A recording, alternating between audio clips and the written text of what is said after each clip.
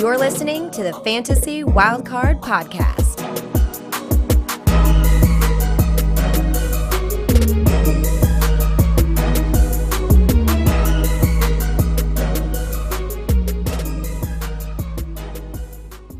We have got some absolute studs, haven't we? These guys are truly amazing. I love the podcast. The threads they do on Twitter are out of this world. So I'll pass it over to you, Ali, and we'll bring them in. Yes, I think we're in our 14 of 16, so we're going to need them to power us through the last few hours. So without further ado, from Bulletproof Fantasy Football, we've got Akash and we've got Ian. Gentlemen, how are we doing? Good. How are you guys? We're doing well, actually. I made this joke before, but I'll make it again. I've been to see Will Fuller's mate, so I'm going pretty strong. Got a little supplement from him, so we're all good. Love that. Doing good, fellas. How are you guys doing? Yeah. This is, final 3 hours. So we've lined up some fantastic guests for the final 3 hours just to get us through. So it's over to you guys to help us through the remaining 3 hours. Just looking forward to it. We've got the Raiders up first, but just thanks for coming on. We're both big fans of your work, so we're pumped to get you on.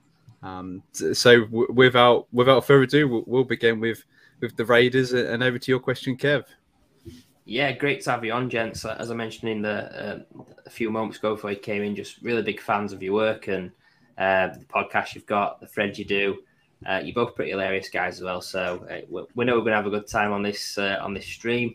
But we're kicking off with the Raiders. QB spot is where we'll start, and obviously Derek Carr is a guy that's had a bump in value when they've acquired his shell buddy, Davante Adams. I actually think Derek Carr's a pretty good yardstick versus the 2021 rookies. So I just want to know where you have Derek Carr in relation to the guys like Lawrence, Lansfield, Jones, and Wilson. Where would you rank him compared to those guys in Dynasty? In terms of Dynasty with Derek Carr, he's valued like near the Kirk Cousins range. So I don't think we really have to worry too much about Fields and Wilson being like other options to Derek Carr, just because I don't think they're valued all too closely. But someone who's valued a little bit ahead of him, like Mac Jones, it's kind of the same thing where you're looking at guys who are probably maybe going to put up a 1 point per game of rushing, which doesn't really do much for you. So you need ultra efficient seasons as a passer to reach that high QB1 or even elite range, which him and Mac being valued close and Mac being valued higher, I'd rather just trade back and get Carr, because you're basically banking on the same thing where you need an ultra efficient passing season, and age or not, the production next season with Mac in his second year and Carr obviously down the road, there's going to be a lot of value implications on next year for both of them. So I'd rather take the guy who I trust more or believe more in having that ultra efficient passing season. That's Derek Carr, who we've seen do it multiple times. He just got Davante Adams on his team, which only helps him. And they did bring in a new regime of coaches, but they have been in the last few years with Derek Carr, a high volume passing offense, which is something that the Patriots haven't had. So I didn't mean to bring Mac Jones into this, but like looking at the same kind of value range where you're expecting everything has to be done in the air, which isn't something you totally like, because you need those ultra efficient seasons, which is something that Carr definitely is capable of doing next season. Yeah, Ian said it well. It's basically just doing it all through the air is not ideal, but if I had to pick between one of them, I'd prefer to invest in players with any semblance of rushing, but between them, I have more confidence in Carr, even though he's a bit older. With Mac Jones, he did have an efficient rookie season, but you can never. It's hard to say that he will become a extremely efficient passer, and also doing that at high volume, which is what you need to reach elite production. Because a lot of times that you have an efficient rookie season as a passer doesn't mean you're going to have an elite career as a quarterback. Whereas Carr, I trust him a bit more, like Ian said, and with the weapons that he has, I could see him producing well. Whereas Mac Jones wasn't productive at all last year, even though he was efficient, because low volume, no rushing. It's just not a recipe for fantasy points, even if it is good for the NFL. It's amazing how many times Mac Jones has come up today. He's like water, he gets bloody everywhere, doesn't he? For such a guy that's such a boring QB. And as you know, Ali, he's got a lot of fans in the community as well as Mac Jones for some strange reason, some sort of affinity towards him. I do, yeah. We're with my pitch report yesterday with just exploring keep trade cut, and he was going one spot above Aaron Rodgers in the rankings, which I thought was just ludicrous. So I highlighted it, and a load of people. I just said I can't believe that he's ranked ahead of Aaron Rodgers. A load of people jumped on me saying, "Well, he's got more upside." They even said he's got more upside than Trey Lance and Justin Fields, which I couldn't quite believe where they were coming from. But yeah, I don't quite get it with Mac Jones. I think he's just a very safe quarterback too to have on your roster that I guess you can just set and forget. He's going to give you safe production. But Derek Carr, I know you're a big fan of Derek Carr, Kev. You've moved him up your dynasty rankings. He finished as quarterback 13 last year. If you think Darren Waller missed a lot of time last year, Henry Ruggs then disappeared from the team. So with obviously Darren Waller back, now Devontae Adams over there, I can see him finishing as a low quarterback one this year. What about you, Kev? I mean, I'm probably going to get heckled by these smart dudes on the stream today, but I play on really short windows, 2-year windows. I'm thinking in my head, and I've moved Carr above. Justin Fields. I've put him above Justin Fields, which I think is gross. I hate it. Prospect wise, I think that Fields has got so much talent, but I'm very uncertain with how it's going to look for the Bears. The new regime, hardly any weapons. He's in a position to fail, really. It's going to be the talent that pulls him through, you hope. But, yeah, I'm pretty high on Derek Carr. Please start heckling. Yeah. Where do you guys stand on Derek Carr and Justin Fields? Would you still have Justin Fields way ahead of Derek Carr in Dynasty? Are they in the same tier? Yeah, no, not Fields is way ahead. Yeah. I think in terms chasing the upside, settling for Derek Carr is not something I'm looking to be doing. But last year he was QB 15 out of all the quarterbacks who played at least 8 games. He only has one quarterback one season in his entire career in points per game, and that was all the way back in 2016. I know they've added new weapons and they have good volume, but for Derek Carr, just really looking at his history of production, he hasn't done it except once. And so I think I was talking about this with someone earlier. I think the best case scenario for production is like with Stafford, where he goes to a lot better situation and was QB 11 in points per game, low QB1 numbers with no rushing, I think is what you should expect. Rodgers needed an obscene touchdown rate just to get top 5. Same with Brady, who needed obscene touchdown rate and obscene volume. I don't think that Carr is really on their level as passers, and I don't think he gets there, but that's fair. I would chase the upside with Fields.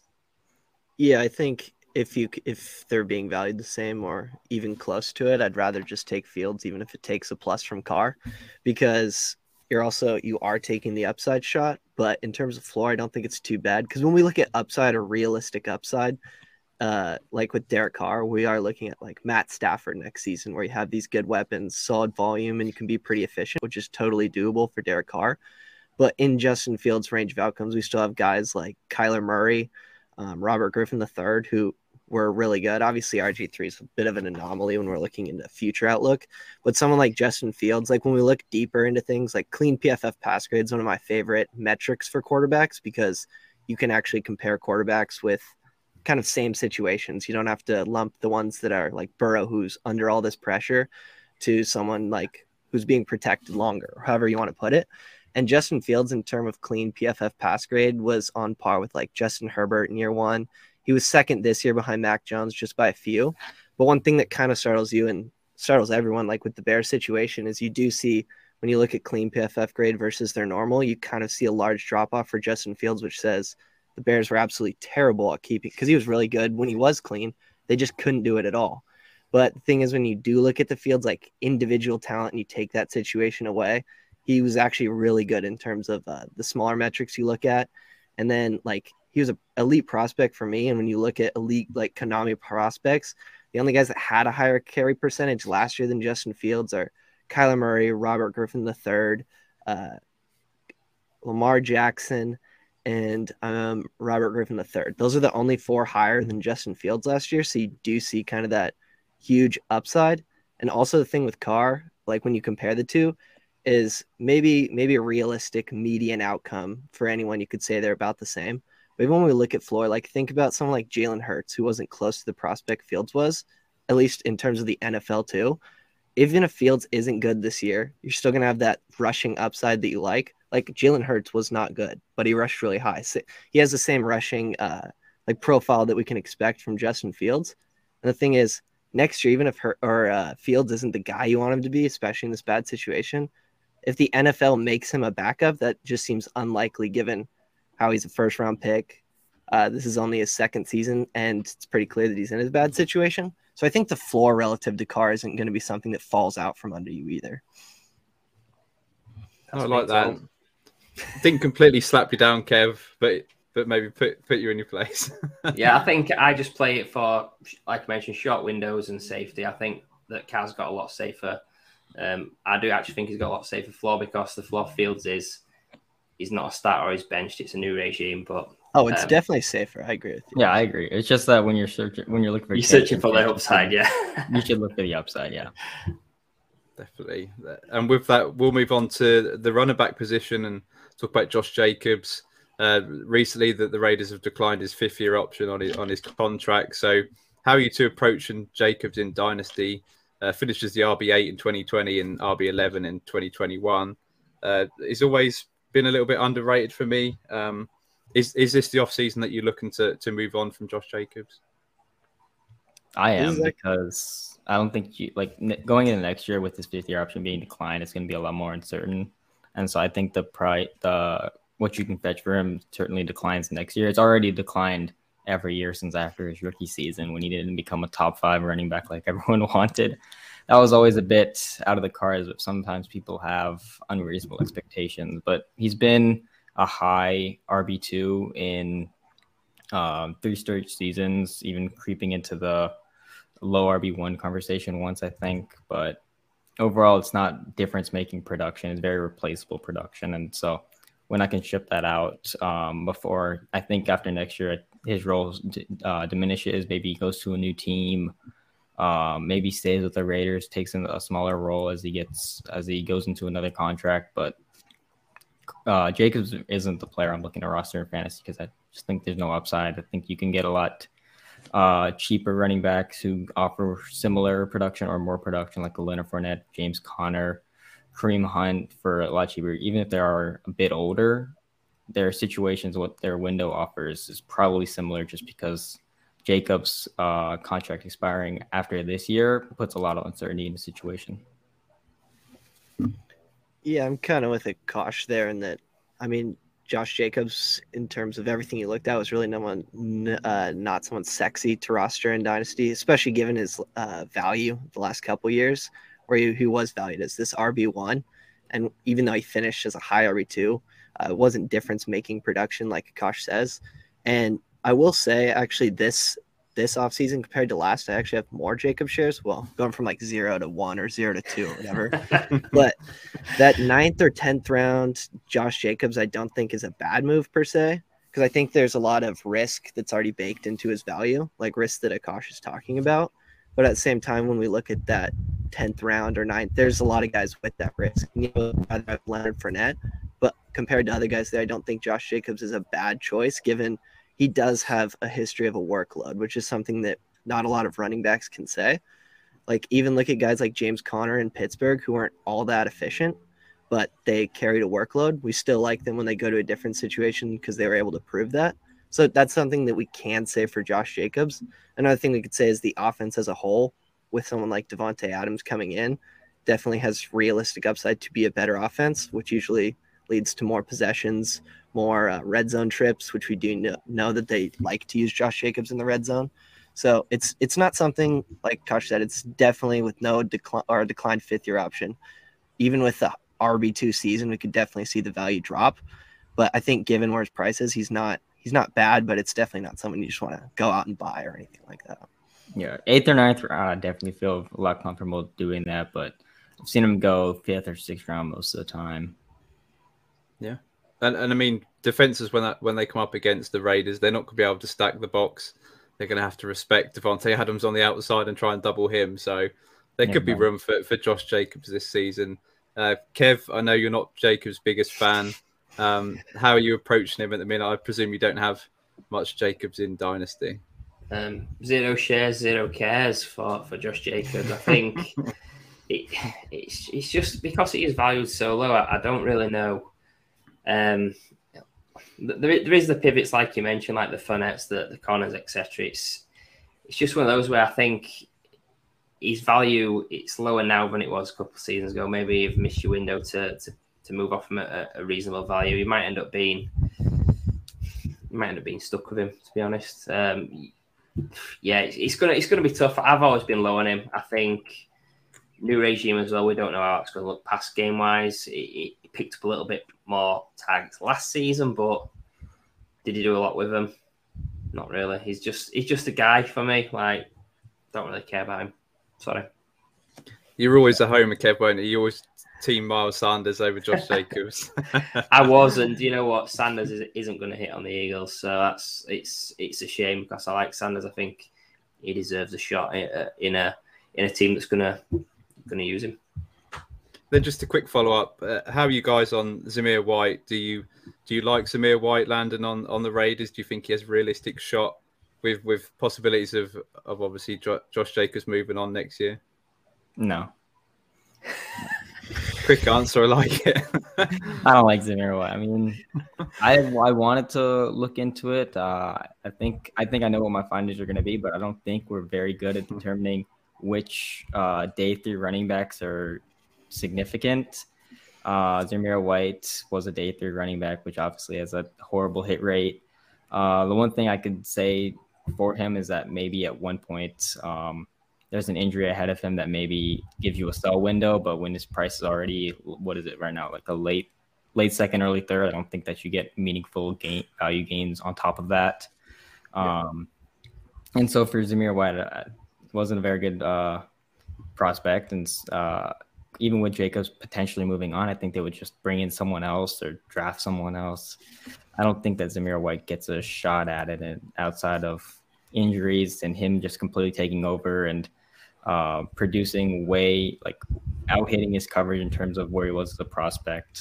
So I'm not big on Zamir White. Something also that people warn me about is the injury history for him. I believe he had 2 ACL tears, which is horrible for a career outlook. Yeah, I'm kind of on the same page. I mean, he obviously wasn't a good prospect at all. I mean, good prospects don't go on the day 3 of the NFL draft. But I think what you said is a good point in that Josh Jacobs doesn't have his 5th-year option. It's like when we're looking at like the 3rd and 4th round of these rookie drafts, and like for me, aside from like some tight end shots where I think there's good tight ends, but aside from the point, like the running back shots in those 3rd, 4th round, I like to diversify because like someone like Zamir White, say you have Zamir White and you just hold him on your roster, and yeah, Josh Jacobs doesn't have his 5th-year option, so he's not on the team. Like, just look, when Breece Hall, before he was a Jet, it was Michael Carter. Like, Michael Carter is a day 3. He was a terrible prospect. He wasn't a good prospect because he went day 3. But because they didn't have that guy in front of him, which, like you say with Josh Jacobs, is totally possible for the Raiders, and maybe he does something, you're basically just diversifying and maybe grabbing a Zamir White in 1 or 2 of your leagues in the 3rd or 4th round. And then maybe you can flip him for a second next year because Josh Jacobs isn't there. There's no one in front of him for the time being. But yeah, I mean, it's going to be one of those things where hopefully that does happen and you can get out before the draft, because we also know next year there's even more running backs that are good than this last class. Yeah. Perfectly right now, said. He's 212. I don't think we're going to get much of him in the 4th round or even 4th round. Yeah, I've mostly seen him drop to the 3rd round, so perhaps people are even getting more excited about him with the thought about possibly taking a role next year. But with that, we'll move on to the wide receiver position, and no doubt an elite prospect here, Kev. Yeah, Devontae Adams. I mean, he was consistently elite wide receiver with future Hall of Famer Aaron Rodgers. He's moved away from him to Derek Carr. He's 29 years old. He's wide receiver 11 at Keep Trade Cut. So I just want to know what the pivot is from Adams if you want him to remain competitive, but also pick up other assets moving off of Adams? Who would you trade down to, and what sort of deal would you look to do? I think there's a lot of pivots with Davante Adams. Also, one thing that I think is kind of a more newer thing is we're seeing these wide receivers on the move in terms of getting traded, moving teams a lot quicker. Because like before the Diggs and Hopkins year, before that, the statistical analysis or whatever was saying like when a wide receiver switches teams, they lose their target share. They aren't targeted as heavily as they were, which it was a little bit of a smaller sample size, and you didn't quite have studs like Davante Adams, Tyreek Hill, Hopkins, Diggs, like moving every offseason, possibly Debo. So while there is, proof that you could say that target shares will decline when they move to a new team, I think we're also in kind of a new era where we don't 100% know just yet. But I will say we should err on the side of caution that is something that has been proven. And he's also a little bit older. So there's two things right there. And his value in Dynasty is really high. So when you talk about pivots, guys like Deontay Johnson get something on top.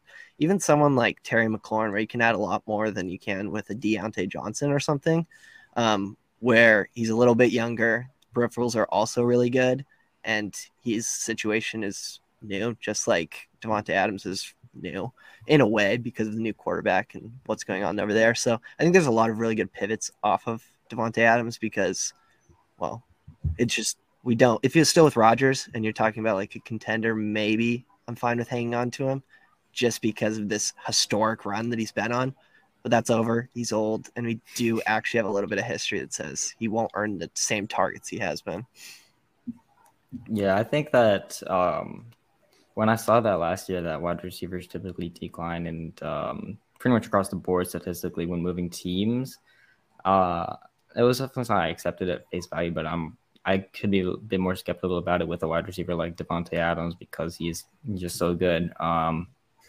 But the situation in Las Vegas is fine. Probably a higher volume offense than Green Bay, but with lower efficiency. Going from Rodgers to Carr, but he should be fine. If I'm going to pivot, like Ian said, Deontay Johnson second last year in expected points per game. Basically, I love pivoting to Deontay Johnson there everywhere I can. I just love Deontay Johnson, but also Stephon Diggs. They're valued about the same on keep trade cut.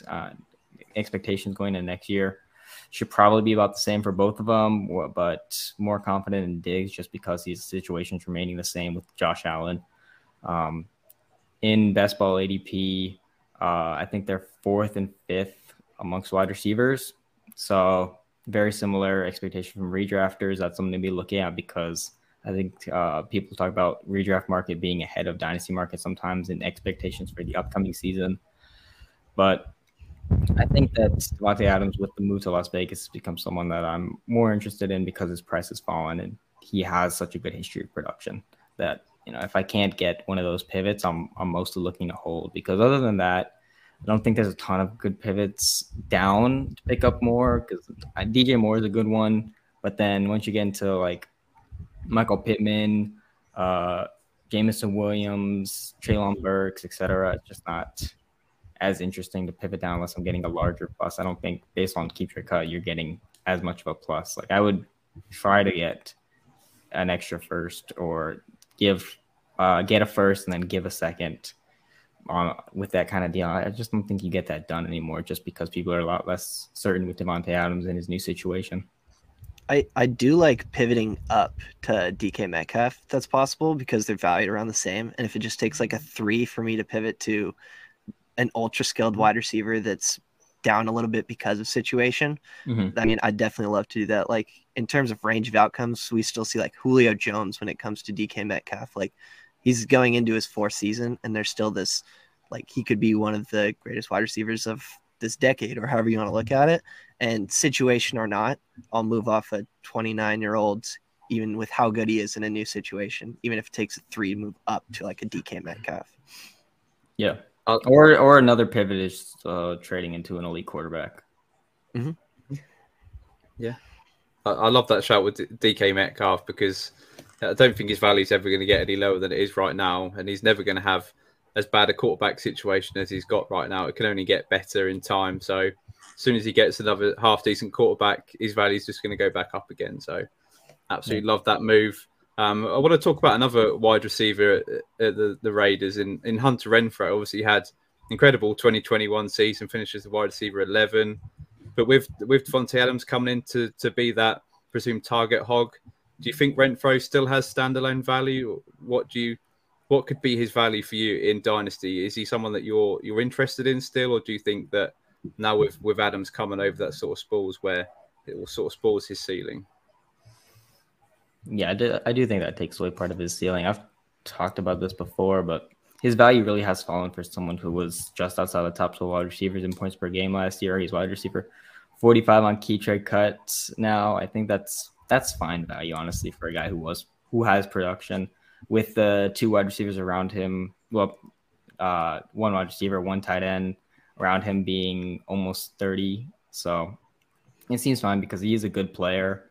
But my expectations for him this upcoming season are more like a wide receiver 3. Even if this offense is really good, if this offense, maybe if it doesn't click or something, it is in his range of outcomes that he is maybe a wide receiver 4, just because the other guys probably have higher target shares than him. But the production last year was good that I'd be willing to invest in, like wide receiver 45 price. That's probably around rounds 10, 11, 12 in a startup. That seems fine. Like you're getting him as a wide receiver 4 there.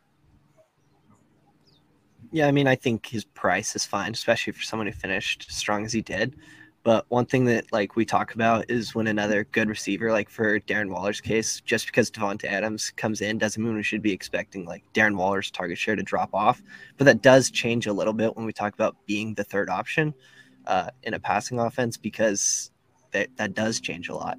Like guys like Rashad Bateman, it's a tough one because he's a rookie, but you see how it's hard to get them involved. Tyler Boyd, even like he had a good year and he's been proven kind of like Hunter Renfrow, in that he's been a solid producer in terms of like target share, yards per team, pass attempt, like those kind of things. But once you're third in line, it does become really hard to kind of reach that ceiling or even close to that ceiling that he was at.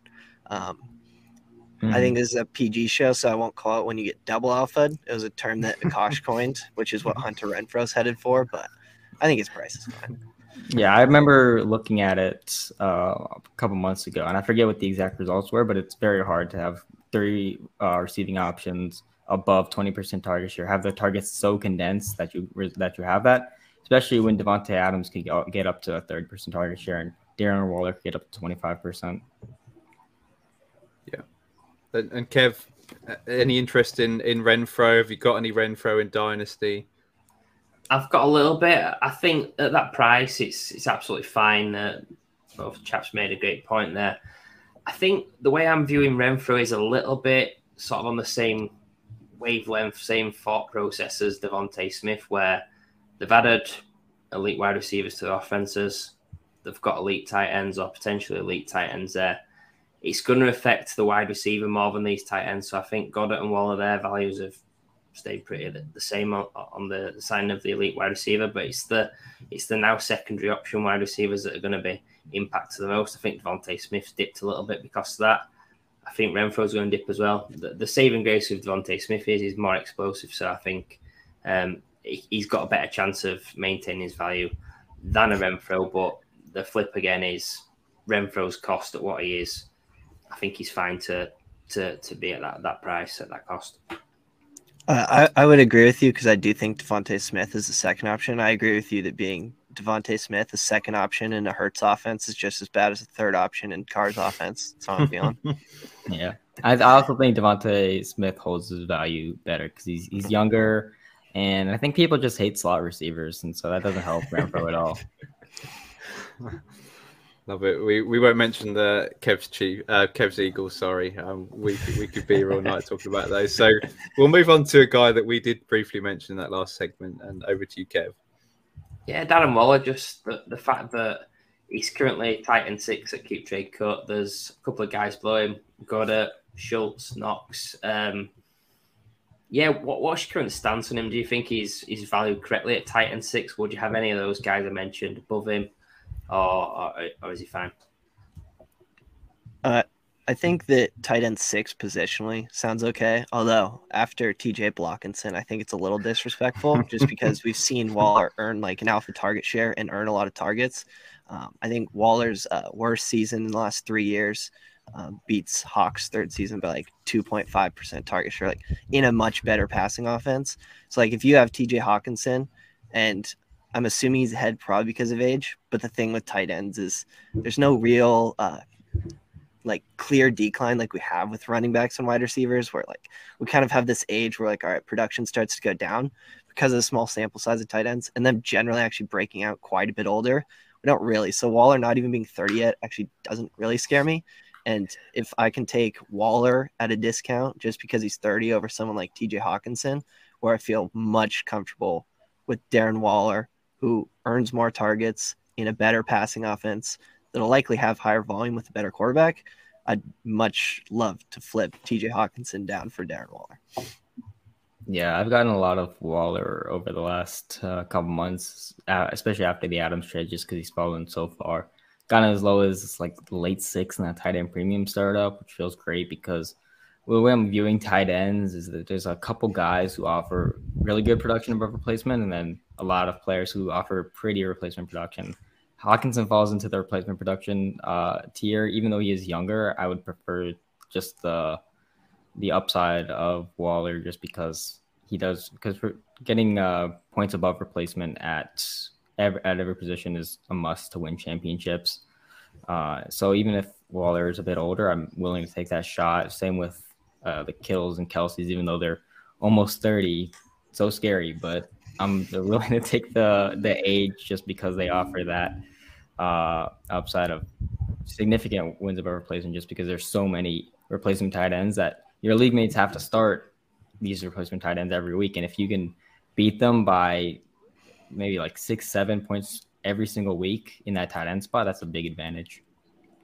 I think Akash brings up a really good point about replacement level tight end production, because there's a lot of that. And a lot of people kind of see it as like tight ends 1 through 12, when we know historically like tight end 12 and tight end 20, there's really nothing that's going to help you like that we can notice. So those guys that are also in the top 12 that have like at least close enough value to Darren Waller, like guys just like even Schultz, Komet, like guys that we're also seeing in this top 12, even Fant, although I think he's a little bit undervalued at this point, but kind of those guys that round out the top 12, I would be willing to bet that whatever it takes to stack onto them to get Waller is very much worth it, unless you're just in a terrible situation with your roster. Because when we're talking about like value versus production, Waller has to be way up there in terms of producing above what his value says he is. Like in tight end premiums, he should not be going the 5th, 6th round because he possesses clear tight end 1 upside. Yeah. And I think people know this too, because on underdog ADP, which is 0.5 PPR with no tight end premium, we're seeing Kelce, Andrews, Pitts, Waller, and Kittle all going within the first 44 picks, and then no tight ends going until the 77th pick, which is where Hawkinson goes on average. And so people know that that these guys will offer significant points above replacement, but they're overrating the mediocrity of youth. So even though Hawkinson is pretty replacement production, they're just looking for, okay, this guy's, what is he, 24? I can get 6+ years of production out of him. When I'm not thinking about it that way, I'm thinking, okay, let me, like you were saying earlier, with thinking about it just a couple years at a time, where I'm just looking for elite production right now, and then maybe I'll figure out my replacement option later on down the line if I need to, if Waller falls off in the next couple of years. Yeah, and it's not even out of the question that when you look at what TJ Hawkinson 6-7 years till he's 31 and Darren Waller's 1, that they could have the same amount of meaningful production seasons. Like, yeah, maybe you get that production for 7 years, but it's like we're looking at. And also at the time you have to wait for each consecutive year, just not worth it. Yeah. Agreed. Me and Kev were in a startup recently. I managed to take Derek Carr as my quarterback 2 after a big quarterback run. But then I went and took Darren Waller in the middle of the 7th round, which felt pretty good to stack him up, and I haven't got to worry about my tight end position anymore. So here's that. And with that, we'll move on to the Chargers and an offense that I absolutely love. We'll start with Justin Herbert. I've now moved Justin Herbert ahead of Patrick Mahomes in dynasties as my quarterback too. Are you as high as I am on Herbert? And is there a way that he can take that next level and displace Josh Allen as the dynasty quarterback one and finish quarterback one overall? I don't think I'm that high on him, but you seem pretty high on him. Mahomes just has a better history of production. It's not like Herbert's been bad. It's just Mahomes has been doing it for longer. I'm more confident in him. I said the other day that Mahomes is the best quarterback to ever play football, and I got a lot of hate for it, even though he is, purely from a statistical perspective. Like, there's no one has been as good as Patrick Mahomes through their first 4 years in the NFL. Yeah, I'm on the same side as Akash here. Like, I guess I could see some of the case for ranking Herbert above Mahomes, but it's not beneficial, I would say, because especially when you're looking at those first couple picks, like, we know they're going top 3, top 4 in a startup. Like, when you're looking at those guys, throw upside out the window because they're all pretty much same level upside. Like, they could all break fantasy football. So we should look at floor a little bit.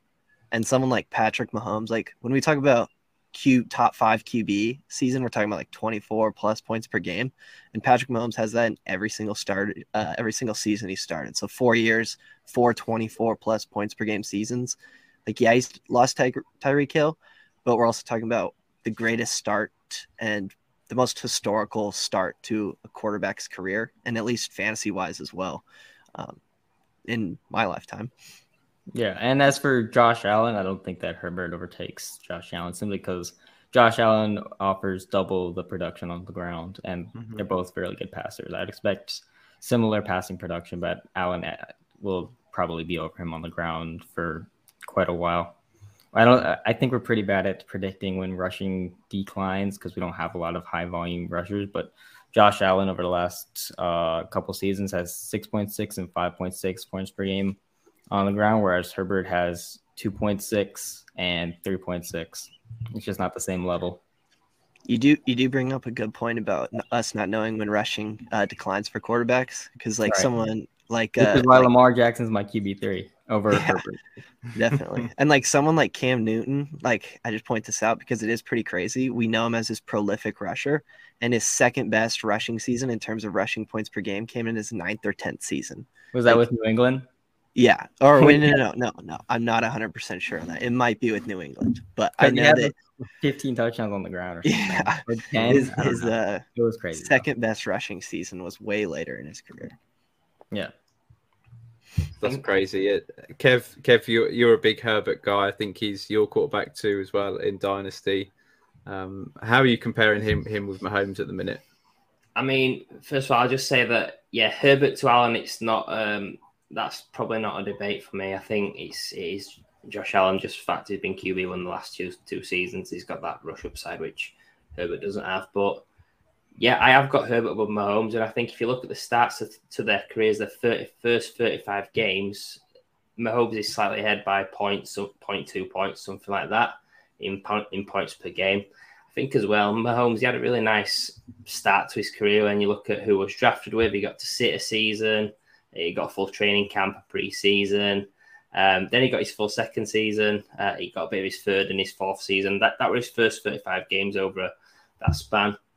Justin Herbert came in, middle of a pandemic, no preseason, no training camp. Wasn't meant to start week 2. It did because of Dr. Nick from The Simpsons on the Chargers staff. And then he's gone through. He's basically had his 35 games in his first 2 seasons. So yeah, I'm not calling him Mahomes, but he's pretty much equal Mahomes in his first 35 games in a lot tougher situation for me. So yeah, I agree he's not as talented as a passer, but fantasy-wise, I think he deserves to be in that conversation very, very close between him and Mahomes. Yeah, I'm with you there. And I did say how Mahomes had 24 plus points per game seasons in his first 4 seasons starting. I mean, Herbert's done that in his first 2, so it's not. Wow. We're just picking between. Yeah, we're splitting hairs here. Yeah. They both basically have this. Yeah, they have the same kind of rushing. Mm-hmm. So I think actually in career average passing points per game, Herbert's second to Mahomes. Wow. Yeah. Out of everyone. Great stat. That's a great stat. We're both, Burrow. yeah, yeah. We'll move on to the running back position, and another really interesting guy. So over to you, Kev. Yeah, it's just more guys that we love. Austin Eckler finished running back 2 this season. 26-year-old now, and just want to know, like, if you're looking to move off him to a younger running back, or do you value his output versus the value? Is there an easy pivot you see? I would like to pivot off Austin Eckler, especially like when you see kind of these late career blowups. It kind of can scare you for a little bit. And when you look at like a little bit deeper into his profile, like the last 3 years, like who we knew Austin Eckler as was this 30% carry guy. That's who he was. And he was someone who caught a lot of passes. That's why we liked him. And last year it jumped to above 50%, and he was still like the same guy in the air that we like him to be. So yeah, I mean, it's encouraging, but I also don't think it's totally out of the question to see like a solid step back. But again, we're looking at a guy who catches a lot of passes in a high volume, good passing offense. So the production you're going to get, we should expect to be about the same, because we talk about carry percentage. It matters because, yeah, you can help his ceiling, but it doesn't matter too much because he's not exactly the one that took the red zone work in like a high number of cases. Wait, no, I have the wrong sheet here. He did take a decent amount, but that's something he's not done in the last few years. Sorry to mess that up. All good. Yeah, until this last year, he was never really used in the red zone as much, and his touchdowns absolutely skyrocketed. But I do expect him to still be productive. As for pivots, like some pivots, like Alvin Kamara, I'd be fine doing that pivot because you can get a good plus. There is some uncertainty with Alvin Kamara's legal situation, which I'm not really going to discuss because I don't know a lot of facts on it because that's not my area of expertise. But what I do know is that when he plays, he's really, really good at scoring fantasy points in a similar vein to Austin Eckler, but you can get a good plus on top of that, as well as Saquon Barkley, who I expect to bounce back and be a workhorse again, as well as a fantastic receiver. I think that better numbers than Austin Eckler is well within Saquon Barkley's range of outcomes, and he's younger. Probably gets more in the rushing department and similar in the receiving department, even if the offense isn't as good. Probably just by sheer volume could score more points. Yeah, and I think in terms of realistic median between Eckler and Saquon, we should definitely give it to Eckler just because he catches a lot of passes in a good high passing volume offense. But someone like Saquon, when we're talking about upside, does have the higher upside. Obviously, the offense isn't the same, but he's someone who's actually proven that he can touch like 20% target shares. Like he has done that, as well as something that Eckler doesn't work. He can be the legitimate bell cow. So, yeah, the median outcome definitely would favor Eckler. But when you're looking at the plus you can get going from Eckler to Saquon, and they both have like a very solid amount of risk, especially being running backs as is, older ones. Yeah, the plus is enough to make that totally worth it. Just a really quick question. I'll mention the rookie Isaiah Spiller. Did you like Isaiah Spiller coming into the process, and do you think it was a good landing spot for him? I liked him before he was a 4th rounder. Yeah. I was talking to someone on Twitter about how bad 4th round is, and they said that, well, he was really close to being a 3rd rounder, and I wanted to check to see if that meant anything. And it really didn't. I could pull up the names, but it's just a bunch of bad players, as well as Devonta Freeman, if you want to cling to that single hit.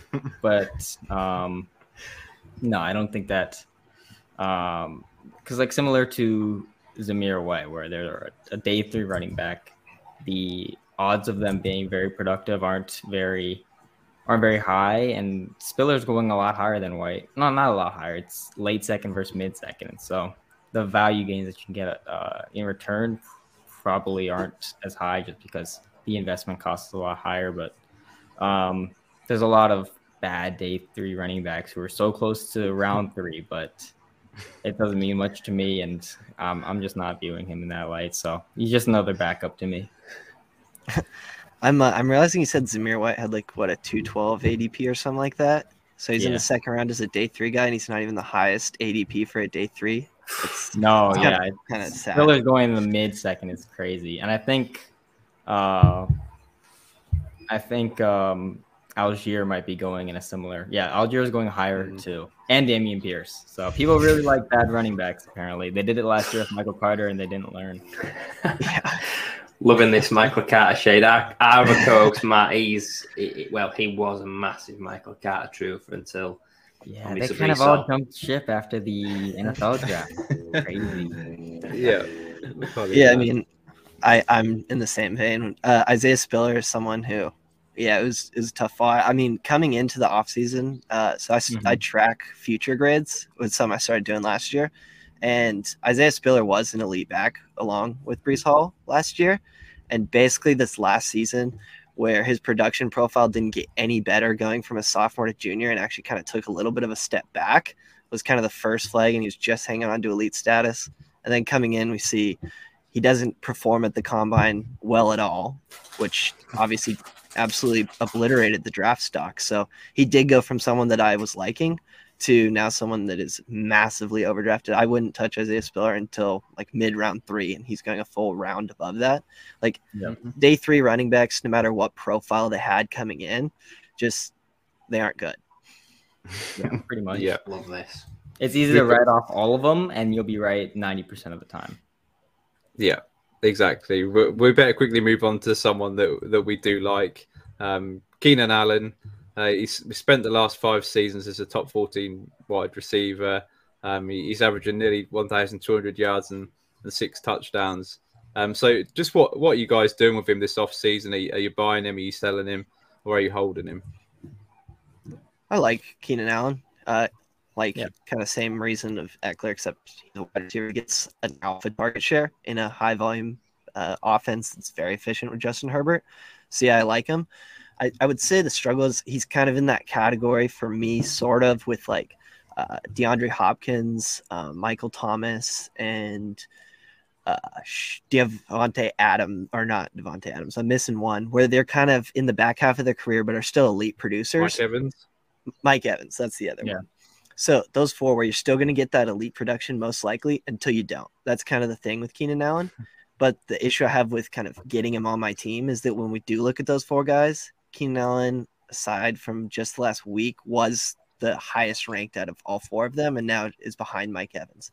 But he's still a decent ways above Hopkins and Michael Thomas. When it comes to those guys, for the most part, I usually just want the cheapest guy because we're looking for producers like that who have been elite every time they've stepped the field, and age is kind of the issue, although with Thomas, there's the injury too. But when we talk about that, for Hopkins and the suspension for Hopkins, but when we talk about that, we're just looking for that elite perennial production where it's way cheaper because of age, and Keenan Allen does fall into that. He's just not the cheapest stuff. I probably wish I had more of him, but tough.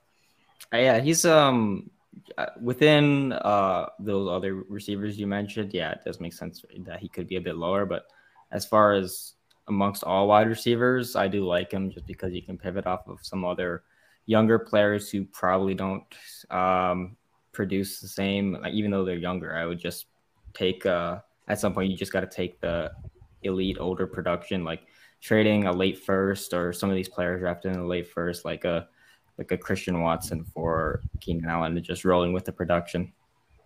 I think Keenan Allen just had his birthday, because I remember telling Akash on the podcast, I said when Keenan Allen's birthday was coming up, I said, okay, he's about to touch the 3-0 number. And people in Dynasty, when they see that big 3 in front of the age, it's all over. And about a week after his birthday, I think we saw him fall and keep cut along with the rookies coming in, but he did fall like.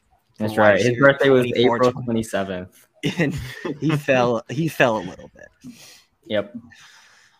This is advanced analysis that you birthday analysis. It's just what we expect in Dynasty now. When you see a running back when you look at his age, if he's 26, nobody wants to touch him. If it's a wide receiver and they're 30 years old, nobody wants to touch them. So it's big. We know what to expect nowadays. Kev, we'll talk about so predictable. Kev, we'll talk about another wide receiver on the Chargers in Big Mike. Yeah, I'll just mention about Keenan Allen. Wide receiver 34 keep trade cut. That seems pretty fine price to pay. The other thing is a Taurus, so is that good? Is that bad? We don't know. We'll have to start doing star sign analysis as well to another advanced metric as to pick them off my draft board. I think part of the thing I forgot to mention with those receivers is because of that value being low and the level of production. Once you buy Keenan Allen, say you buy Keenan Allen at this price, you're holding that production till he retires. Like that is going to stay on your team because you're not going to sell him later. His price right now, you already bought because you wanted the production, knowing that this was the case. So yeah, he's to that point now where you probably get elite production, 1, maybe 2 more years, but he's a hold until he retires kind of guy. Yeah. Agreed. And that's another kind of pivot from a Davante Adams, just getting another older guy who has seen their value fall a little bit, like the Evans, Keenan, Michael Thomas, and Hopkins, because you can get a significant addition onto that, and then you can maintain some semblance of the production. The production, I don't think it has the same ceiling or it reaches the same level. Like if I'm doing redraft rankings, I'm taking Davante Adams over all of them, but I don't think the hit is as significant as the additional assets you can get on top of it. You might be able to get a 23-1 on top of that. I think you should be, Yeah. Seems would you be completely shocked if Keenan Allen outproduced Davante Adams this year, first year in the new offense? Not at all. I wouldn't be completely shocked. No, it's definitely possible. Yeah. Yeah, agreed. So, we all agree on something. Come on. The only thing we agree on is that nothing is ever certain. Love that. So we'll keep it wide receiver. Big Mike Williams. He had his mini breakout this last season. He's finishing as wide receiver, as a wide receiver 1, wide receiver 12 overall. Just want to know what your expectations would be over the next 3 years tied to Herbert. What's a realistic sort of outcome over the next 3 years? Do you think he's a wide receiver 2 now? Is he a bit lower? Take it away. Yeah, he has a pretty wide range of outcomes, I think, because we saw this last year of production, but the last year of production should just only update what you thought before. You shouldn't completely abandon your priors. And we talked about Mike Williams on the podcast, and we labeled it as something like Bayesian thinking, where you just update what you think. And so Mike Williams has 4 years of not being fantasy relevant, and then has a fantasy relevant season in his 5th season. Not to say that it's not that he is a locked and loaded wide receiver 1 now or wide receiver 2 now. He's 14th in points per game, and this is his first time ever being top 36. So it's definitely possible that he goes back to being a wide receiver 3 or worse, just because of that's what he's been his entire career. But it is definitely possible that this sticks around. This role sticks around, because I do think there's a role change. His ADOT went down, and his expected points per game went up quite a bit. From I think his average before that was around 10 expected points per game every year before that, and then this last year was 14. So that's a big jump. It definitely matters. That's something that also comes with the offense being really high volume this last year. And I don't expect Herbert to suddenly become a low volume quarterback, but they definitely had a really high octane offense last year. Yeah, I mean, Mike Williams was definitely boosted by the situation. It's one of the best fantasy situations for any receiver / receiving running back to be in. Well, actually, really any player. You want any player in a good offense. But to the point that you were saying, like Mike Williams, his ADOT did a complete bell curve from his rookie year. It was his lowest in the same exact ADOT that he had his rookie year. I believe it was 12, which is right on kind of the cusp we're looking for, because the thing with Mike Williams was that he's like Henry Ruggs, for example, where they had that super high ADOT that makes it really hard to get a lot of targets because you're working so far down the field, which is something that we saw when Mike Williams at the beginning of the season, his ADOT was down his first 3-4 games. I think all of them were below 12 or around that, which is something that wasn't true for Mike Williams in the past. So there started this, and in response, his target share went up along with his ADOT dropping, which does make sense. Once you work closer to the line of scrimmage, you're not some predominantly deep threat, you're likely to earn more targets. So that does make sense. The part that scared me is basically after that, and I was kind of getting on board that we might be seeing a role change, which is exactly what we need for Mike Williams, is that we did see it climb back up as the season went on. But what we care about is a 16-game sample where it was his lowest. So I think there's definitely some hope in a really good offense where he's proven that he can be productive. So I do think there's hope, but I just feel yeah, I want to be the guy Mm-hmm. that's just like Mike Williams, the one hit wonder, sell him now. But objectively, it is certainly possible that he repeats. Yeah, Actually. He was a bit of an early star of my Scott Fishbowl team last year. I took Mike Williams really quite late on, and he just hit the first half of the season. He was fantastic. So I got some love for Big Mike anyway. I had this tweet back in September where I was dogging all the Mike Williams truthers who were expecting a fifth-year breakout. I'm like, why are you expecting a fifth-year breakout? This is like, why is he? I think I said like, so Hunter Henry left. He had a 16% target share. Mike Williams had a 16% target share last year. So now Mike Williams have a 32% target share because that's how math works. And then I commented under that, why is Laviska Shenault going behind Mike Williams in underdog drafts? I think I just barely missed on that one. Oh, I love it. We'll finish up at the tight end position. We'll briefly mention Gerald Everett. We've seen flashes from Gerald Everett in the past, but he's never properly broke out. At this point, should we just not expect too much from Gerald Everett? And is he someone that you're interested now he's tied to Justin Herbert as a quarterback? I'll be the first to say it. Yeah, I am. He's free too. So, Yeah. But one thing that I've kind of theorized and I've talked with Kosh a decent amount is when we're taking like tight end shots. So we know the first few tight ends are really the only meaningful production guys you're going to get for the most part in terms of like trusting their production and their production profiles and all that stuff. But we do get a lot of like breakout random 1-year tight ends. But a lot of those things that those tight ends have in common is being attached to a really good offense or a really good quarterback. So like when you see Robert Tonyan, like completely supported by this crazy high TD share TD share because of Aaron Rodgers. He's a part of a really efficient, good offense who predominantly made his points through touchdowns. Then we have guys like Dawson Knox, another guy. Compared to his production, compared to his target share, was pretty impressive because of all those touchdowns he was getting in a high volume, really efficient offense. So guys this year that are like free, that I'm actually really liking to take the shot at is like Gerald Everett, because again, you're attached to that Herbert offense and he's free and he's a tight end when we know there's really none that have meaningful production. Another guy like Cameron Brate, like going to be a part of the Brady offense, and maybe there's no Gronk there either. Like those are the kind of the late round tight end guys, like Everett being one of them that I'm liking taking that shot at.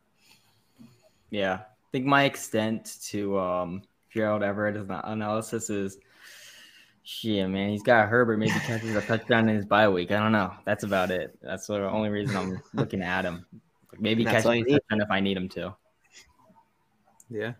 Kev, you've always been quite a Gerald Everett fan in the past. Are you loving his landing spot now, or is it just too late for you with Gerald Everett?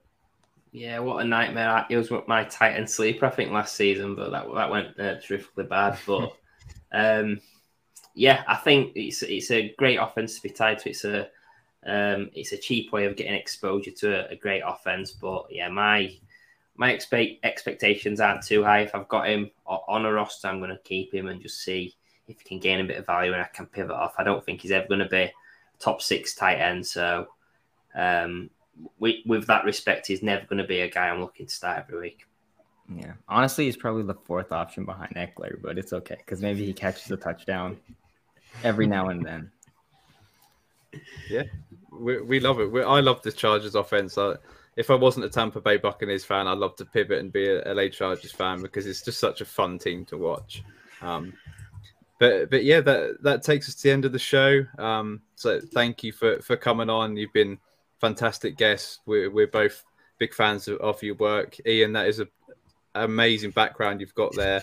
It's just turned midnight in the UK, so it's pitch black here, and you're sitting in the sunshine with clear blue skies. It's fantastic. Well, thank you very much. Thank you so much for having us on. It was a ton of fun. So do you guys just want to plug where people can find you and anything that you're up to right now? Yeah, I'm on Twitter, YZR_fantasy. I don't do anything there except post random stuff I find in my spreadsheet. So if you like that, come drop a follow. And then you can find me on Twitter at Dynasty_am. You can find both of us in the Bulletproof Patreon. I know Kev's in there. I see him a good amount. And Yeah, we're both in my own Patreon too, so feel free, come by anytime. Yeah, go sub to Ian's Patreon because it's really good. Yes. Yeah, do it. Cheers for coming on, guys. Absolutely loved having you on. You've got us through this late hour, so thanks once again. Cheers, guys. Cheers. Well, thank you guys. Cheers. Take care.